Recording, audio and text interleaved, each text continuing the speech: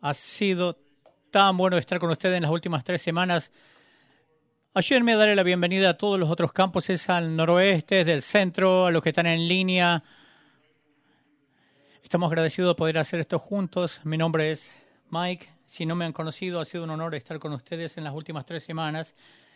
Esto va a ser lo que va a resaltarse de mi verano. Hemos estado desempaquetando lo que se llama los 3 árboles: fe, esperanza y amor. Hablamos la primera semana de la fidelidad de Dios, que es un regalo para nosotros, y nuestra confianza es lo que regresamos a Él en cada etapa de nuestra vida. La semana pasada hablamos que hay muchas cosas que están sobrevaloradas, pero la esperanza no es una de ellas. Sé que hay esperanza para cada uno de nosotros, y hoy me gustaría concluir tomando esto a través al oculista, a la oficina del oculista, y a recoger nuestros lentes. Ustedes han visto esto, ¿no es cierto? Ustedes han visto este tablero cuando le hacen una prueba de la vista y te dicen peor o peor, mejor o mejor, peor. Y quizás ha estado 2. ¿Alguien ha pasado por esto? Mire, cuando uno hace un examen físico con el doctor, yo a veces pasaba frente al tablero de los números de las letras pequeñas, y apenas se iban el doctor, salía del consultorio, y yo me empezaba a memorizar las letritas, las más chiquitas, más pequeñas. Casi cuando volvía, decía, párate aquí, dime, ¿cuál línea puedes leer? Y yo les podía decir 56, y me decía, increíble, pero es todo lo que tenía. Porque yo he sido corto de vista por una buena parte de mi vida. ¿Alguien más aquí es corto de vista que tenga miopía? Yo tengo unos lentes o lentes de contacto desde que tenía 6º grado. La gente corta de vista no pueden ver a larga distancia, ven lo que está cerca, pero a lo que está a la distancia un poco medio nublado. Yo tuve una cirugía láser hace 15 años y podía ver, era increíble. Podía ver el reloj después de mucho tiempo, de 6º grado. Pero mi miopía se corrigió, no obstante, de tiempo en tiempo. Todavía me cuesta un poco con la miopía espiritual, lo llamemos así. Mientras que se trata de mí, yo puedo ver bien claro. O sea, con este de cerca yo puedo ver bien claro. Soy muy autocéntrico, egocéntrico, porque así es como es la miopía, el corto de vista espiritual. Para los que están a la distancia, yo puedo ver sus deseos, sus cuestiones, sus problemas. Ellos se pueden quedar así nublados. Mientras que yo puedo ver las cosas mías de cerca, mientras que yo puedo ver mi vida de manera clara, es todo lo que importa. ¿A quién le interesa tener un punto de vista mundial? ¿Quién necesita pensar sobre la pobreza mundial, reconciliación de la raza, tráfico sexual? La gente que está dolida hace mucho tiempo, ellos tienen su problema y yo tengo los míos. A través de los años le he pedido a Dios que haga unas cirugías láser en mi vida y que corrija mi miopía espiritual. Para los que tienen corto de vista, tienen estos lentes de leer.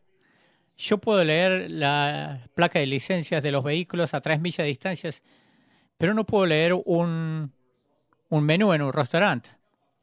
Yo tengo mi linterna, que lo pongo desde el teléfono. Tenía las linternas para poder ver de cerca. A alguien así, como no pueden ver así de cerca. Ahora otra vez, hablando espiritualmente, esta es una condición donde podemos ver los problemas de otra gente a millas. Podemos disectar sus falencias e imperfecciones a 100 millas de distancia, pero no podemos ver nuestros propios problemas de cerca. Ustedes pueden ver cerca la paja que está en el ojo de tu hermano, pero no puedes ver la viga que está en tu propio ojo. Es la incapacidad de ver tus problemas. Y cuando llegas al punto, cuando ya no haces preguntas como que, Señor, examíname, ¿hay algo en mí que tiene que cambiar? Cuando nos negamos a hacer esa clase de oración, eventualmente vas a terminar. Yo lo voy a llamar como puntos ciegos. Son cosas que están en ti, que todo el mundo puede ver, excepto tú. Quizás un poco de orgullo, envidia, inseguridades, irritabilidades. Mi esposa ella tiene esos monitores de puntos ciegos y te dice algo cuando hay algo que no puedes ver en el carro de ella, y te viene bien práctico cuando estamos en mucho tráfico. Pero hablando espiritualmente, creo que todos necesitamos un espejito así de puntos ciegos que te van a ayudar a ver. Hay gente que tengo en mi vida que me van a señalar los puntos ciegos en mi vida, que me han impedido irme de choques con otras personas, con otras situaciones. Yo no sé de la situación médica actual, pero se llama estigmatismo. Es una perspectiva distorsionada. Yo no sé, pero pareciera como que mucha gente en nuestra cultura sufre de esto. Miran a la vida, a las otras gentes, en base a las figuras, incapacidades, hermosuras, ocupaciones, estatus financieros o puntos de vista políticos, y juzgan en base a sus normas culturales o bajo su punto de vista sesgado, y dejamos de ver cómo la obra maestra de Dios los creó. Jesús los llamaba a los líderes judíos en esos días como que guías ciegos. Ellos podían ver, pero tenía estigmatismo, una perspectiva distorsionada. Un día había una persona que nació ciego y se cruzó en su camino. Cuando Jesús estira la mano y le sana a esta persona, todos los líderes religiosos podían ver que había cometido una violación de la ley del sábado. No podían ver la presencia del reino de Dios en su mismísimo medio, la dignidad enorme. Ellos podían ver como que no podían ver la esperanza que ocurría de alguna manera de celebrar de este mendigo. Solamente veía una amenaza a su sistema religioso, a su superioridad religiosa, y miraban a Jesús, miraban a este mismo hombre que Jesús estaba mirando, pero no lo podían ver como Jesús lo miraba, como decía una persona. Los ojos que no pueden ver pueden ser sanados, pero los ojos que no van a ver es inútil ayudar. Y esta es la autojusticia, que es la más peligrosa de todas las condiciones. Yo he estado renovando una casa, y tengo estos lentes, estas gafas. Estaba con una mesa de cortar madera. Hablando espiritualmente, yo podía ver, pero era por seguridad, no me voy a involucrar. Uno tiene miedo de que a uno le estafen, y uno se pone de esto para protegerse de la complejidad, del desastre de la sociedad. Tenemos que ser sabios, pero a veces nos encubrimos simplemente por falta de valor para amar. Nadie pudo ver cómo Jesús ve las cosas, que no tiene estigmatismo ni es corto de vistas, tiene tremenda visión periférica, pero aún a pesar de todo esto, también les voy a mostrar otra cosa. Jesús miraba las cosas de manera tridimensional. Han estado en un cine donde ven con estos lentes tridimensionales, aparece en la pantalla y pareciera que la imaginación te viene te viene cerca de tuya. Pero Jesús miraba las cosas de manera tridimensional porque Él miraba a través de los ojos del amor. Y de acuerdo a la palabra de Dios, el amor es una clase de cosa tridimensional. Y hoy yo les voy a hablar de este amor tridimensional con 3D. La primera, el amor es una decisión.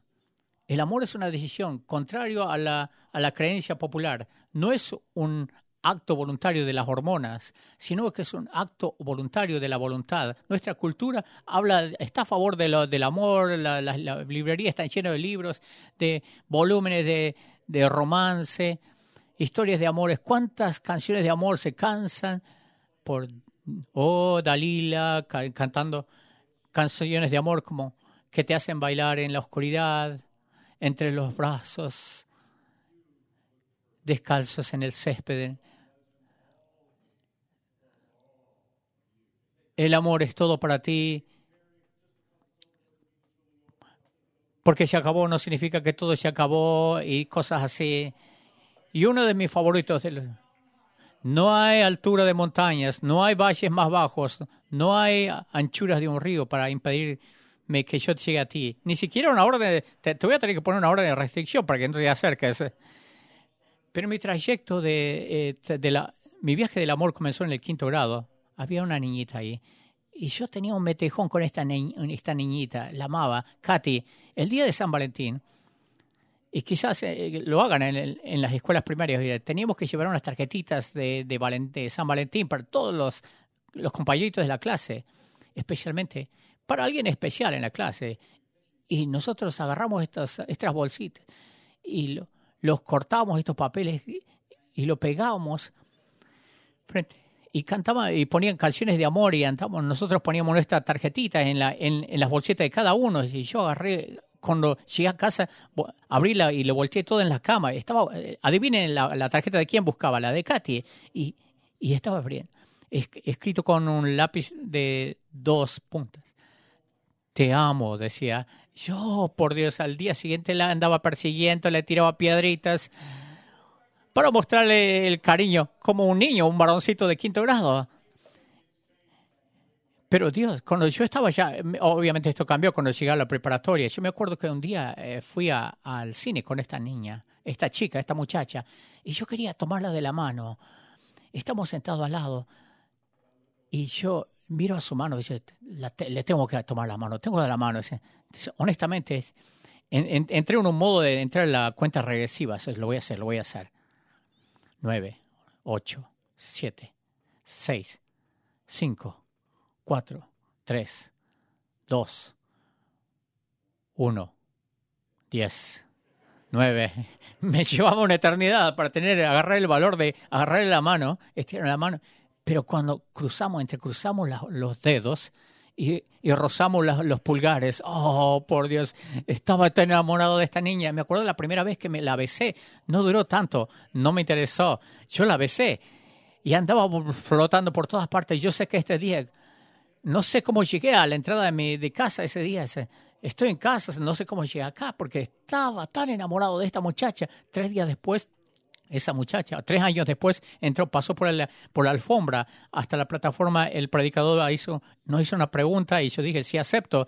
Y ella dijo, supongo que sí. Y nos besamos y salimos de esa iglesia como marido y mujer. Oh, por Dios, así es como es el amor. 3 años después, mi esposa era la misma muchacha que había pasado. Estaba pasando 36 horas de dolores de parto por traer a nuestra primera criatura al mundo. Y ahí es cuando me di cuenta, me tocó, me impactó. Creo que así es como es el amor. El amor, o sea, no se basa en sentimientos cálidos, sino que se basa en tu voluntad. El amor es una decisión. No esta cosa que uno se enamora y se desenamora. Uno escoge hacerlo, aun cuando es difícil. Jesús no solamente vio al ciego o al mendigo o al desahuciado, al confundido, al oprimido, no solamente sintió pasión por ellos, Él escogió amarles, decidió hacerlo, amarlos, porque el amor es una decisión. Jesús nos advirtió sobre los últimos días, nos dice en Mateo 24, y por haberse multiplicado la maldad, el amor de muchos se enfriará.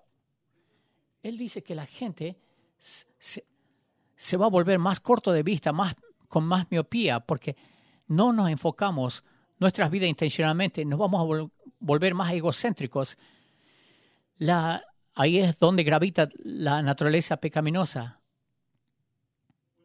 Cuando el mal y las consecuencias asociadas con el mal que traen dolor y sufrimiento en una familia, en una ciudad, en una nación, en una comunidad global, la gente de Dios sale al frente y escoge amar sin egoísmo, sin interés. La iglesia cristiana era conocida por esto. Lo que está escrito, lo que se escribía de los primeros cristianos, esta gente amaba a todo el mundo. Ustedes la habrán visto antes, pero en el 2º siglo mandó este reporte de investigación al Imperio Romano de esta gente que se hacía llamar cristiano. Y esto es lo que decía el reporte. Dice, no se quedan con los bienes de que se les confían, no codician lo que pertenece a otros, muestran amor a sus siervos, no hacen a otros lo que no quieren que le hagan a ellos mismos, hablan con dulzura a los que le oprimen y así los hacen sus amigos. Se han convertido en su pasión, hacer el bien a sus enemigos. Viven conscientes de su pequeñez. Todo el que tiene algo da de buena gana al que no tiene nada. Si ven a un extraño que viaja, lo traen bajo su techo. Se regocijan con él como un verdadero hermano. ¿Por qué no se llaman hermanos según la carne? Sino que saben que son hermanos en Dios. Si escuchan que uno de ellos está preso u oprimido por causa de Cristo, se encargan de todas sus necesidades. Si alguno de ellos es pobre o necesita ayuda y no tiene nada que perder, ayunan 2 o 3 días por él. De esta manera pueden brindar a cualquier pobre la comida que necesita. Oh emperador, es la regla de la vida de los cristianos y esta es su forma de vivir, su forma de vida. Esta gente no tenía ni siquiera una Biblia esos días.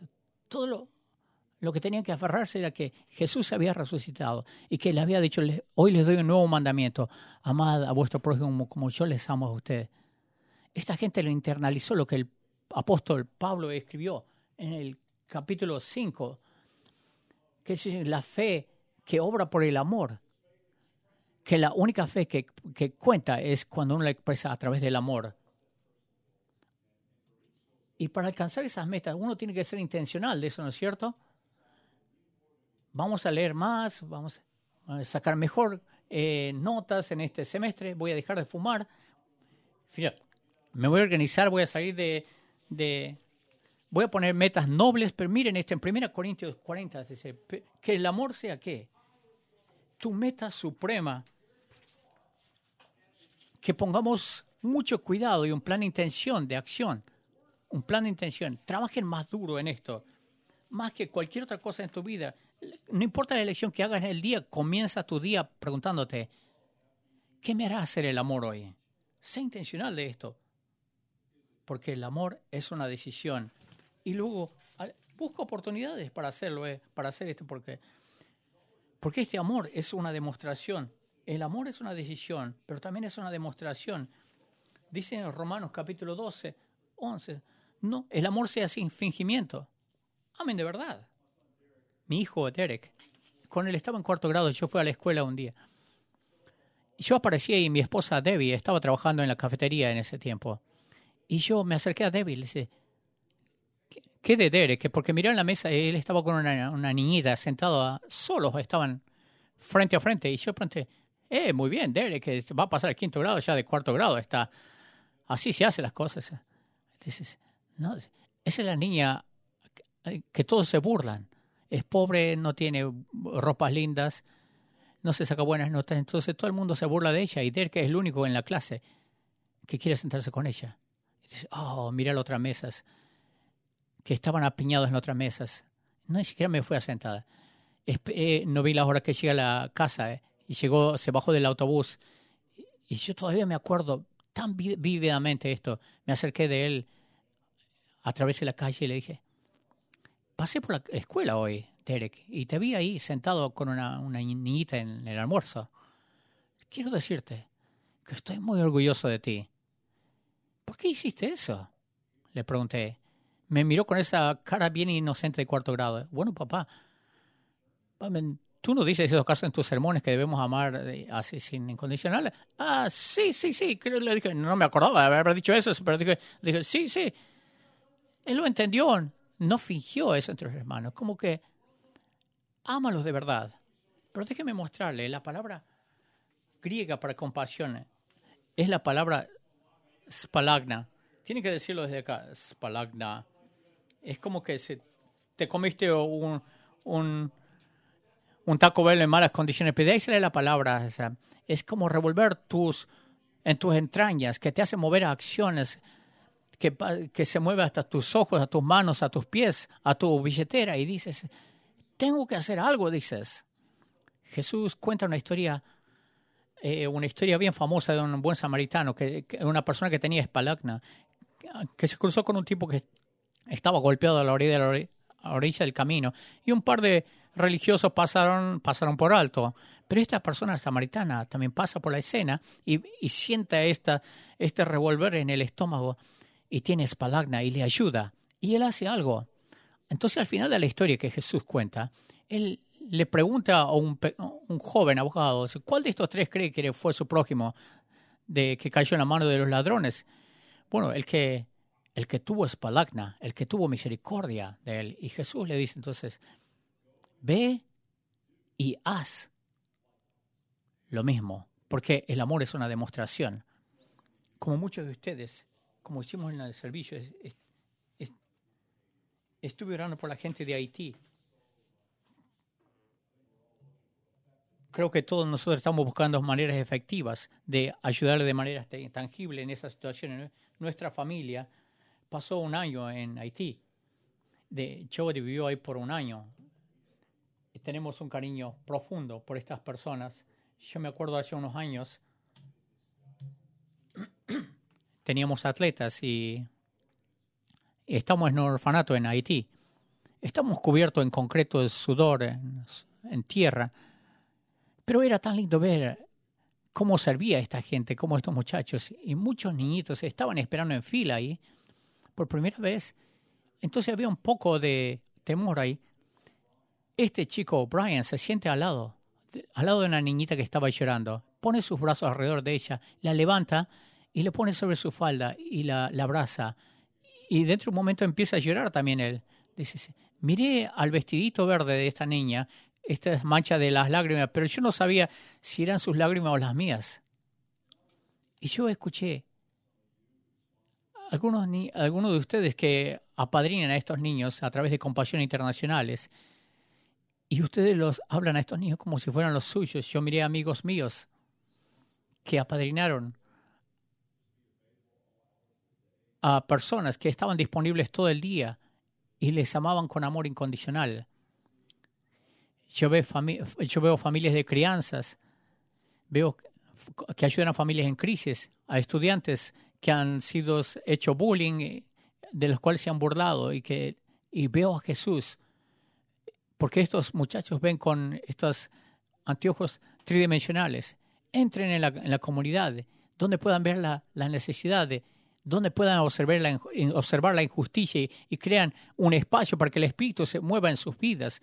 No todo el mundo puede viajar distancias largas, pero pueden tomar los primeros pasos. Quizás pueden trabajar en alacena o una despensa de alimentos para servir a la gente. Crucen líneas socioeconómicas. Quizás un día sí vayan a la India, pero que quizás vayan acá a una calle sin salidas, a un vecino. Es simplemente hacer algo porque lo único que cuenta es la fe expresada en sí mismo a través del amor. La Biblia es bien clara sobre nuestra responsabilidad. En Salmos 82 dice que Él defiende la causa del débil y del huérfano.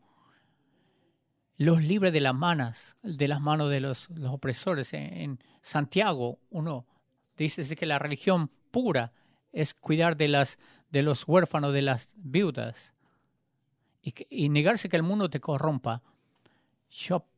En Isaías 58 dice, dale refugio a los que no tienen hogar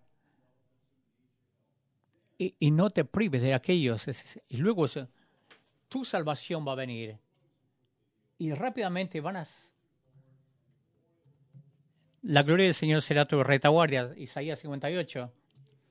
Cuando tú quitas los ojos de ti mismo y empiezas a ver al mundo a través de lentes tridimensionales, tu propia salvación, tu propia luz va a comenzar a surgir. El mejor amigo de Jesús, que se llamaba Juan, él se refiere como hijitos. Dice, hijitos, amamos porque Él nos amó primero. El que dice que amar a Dios pero odia a su hermano es un mentiroso. Y Él nos ha dado este mandamiento, que amemos a Dios, pero también que amemos a nuestro hermano. La cocina huele a la cena y la mesa está lista esperando, y alguien dice que lo que pensaba es que debe orar, pensaba que se debe orar antes de comer. Quisiera decirle al Señor, pero no oren demasiado largo porque se enfría la comida. Al otro lado de la ciudad, una madre pone la mesa para que los niños lo mejor que puede. ¿Habrá suficiente para el desayuno? Bueno, es realmente difícil saberlo. Estoy pasando por el hombre del lado del camino de Jericó He despreciado cruelmente a la mujer de allí en cuanto al pozo que hoy voy. ¿Acaso soy el guardián de mi hermano? Vaso de agua, dijiste, la segunda milla está fuera de mi puerta.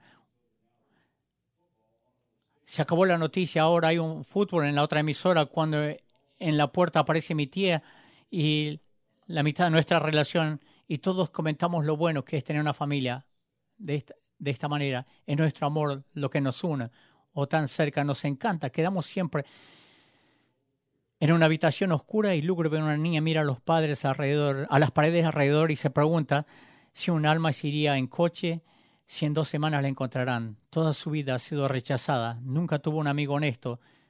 ¿Es vida o mera existencia? ¿A quién le importa si terminará? Estoy pensando en el hombre del lado del camino de Jericó. He despreciado cruelmente a la mujer de allí en cuanto al pozo al que voy. Soy el guardián de mi hermano. Vasos de agua, dijiste. La segunda milla está fuera de mí. A la puerta, digamos. La familia se ha ido. Está tranquilo y la cama es suave debajo de mí, pero en lugar de dormir y soñar, mis pensamientos inquietos se arrastran para encontrarme. En algún lugar y en la distancia escucho llorar a los niños hambrientos y una chica no amada y descuidada trae una lágrima a mis ojos. Si la gente me viera llorar, pensarían que estaba enojado. Les diría que es una pesadilla, que es un sueño el que soñé o lo que soñé era malo. Debo ganarme el autocontrol, la escuela dominical de mañana. Ojos inyectados en sangre los domingos por la mañana. La gente hablaba mucho. ¿Sabes? Si un hombre no ama a su hermano, ahora puede ver. Si tu amor no es una acción, entonces no es amor en absoluto. El amor es una decisión. El amor siempre va a ser una demostración. El amor es siempre la diferencia. Eso es un lente tridimensional. Si han estado en una boda, habrán escuchado 1 Corintios 13, si yo hablara en lenguas o angelicales, pero no tengo amor, si yo doy todo mi dinero a los pobres, pero no tengo amor, aun si yo soy un mártir en la fe y no tengo amor, simple soy un símbolo que retiñe. Mi vida es un sonido obnoxio. Lo que hace la diferencia es la motivación pura, es el amor tridimensional que siempre marca la diferencia. Mantengo esta palabra en el margen de mi Biblia y se quedó en mi corazón por mucho tiempo. Si realmente queremos amar, tenemos que volver otra vez al amor. Si realmente queremos amar, tenemos que volver al gran amador. Cuando tú sabes que eres amado, cuando conoces el amor del gran amante, cambia la manera que mires al mundo.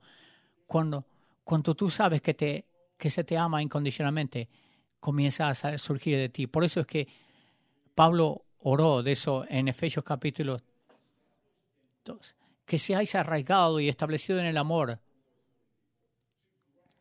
para que entendáis la anchura, la profundidad y la altura de ese amor que sobrepasa todo, con toda la plenitud de Dios.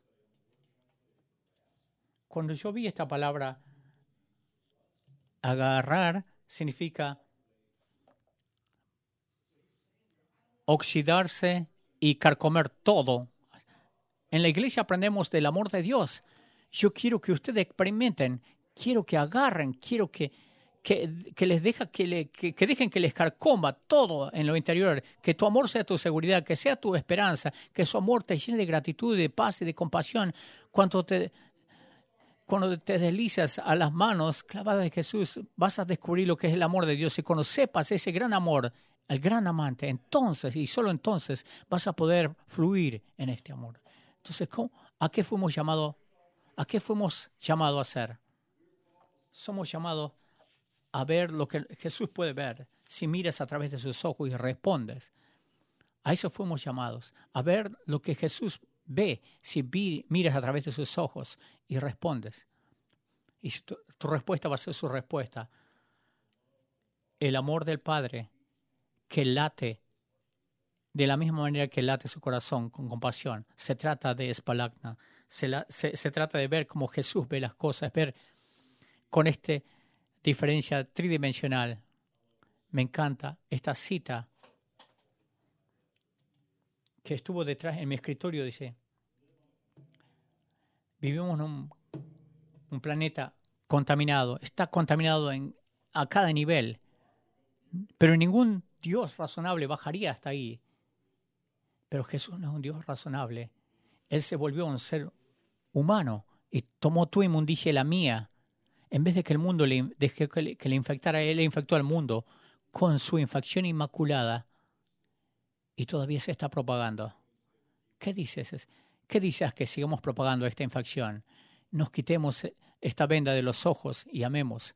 Neguémonos, desconectarnos del mundo. Y que la gente se vuelva simplemente una neblina, que no los podamos ver. Nos neguemos a mantenernos aislados y que podamos ver la manera que Jesús ve. Y estas tres cosas permanecen, estas tres cosas grandes, fe, esperanza y amor. Y la mayor de estas es el amor. Padre, gracias.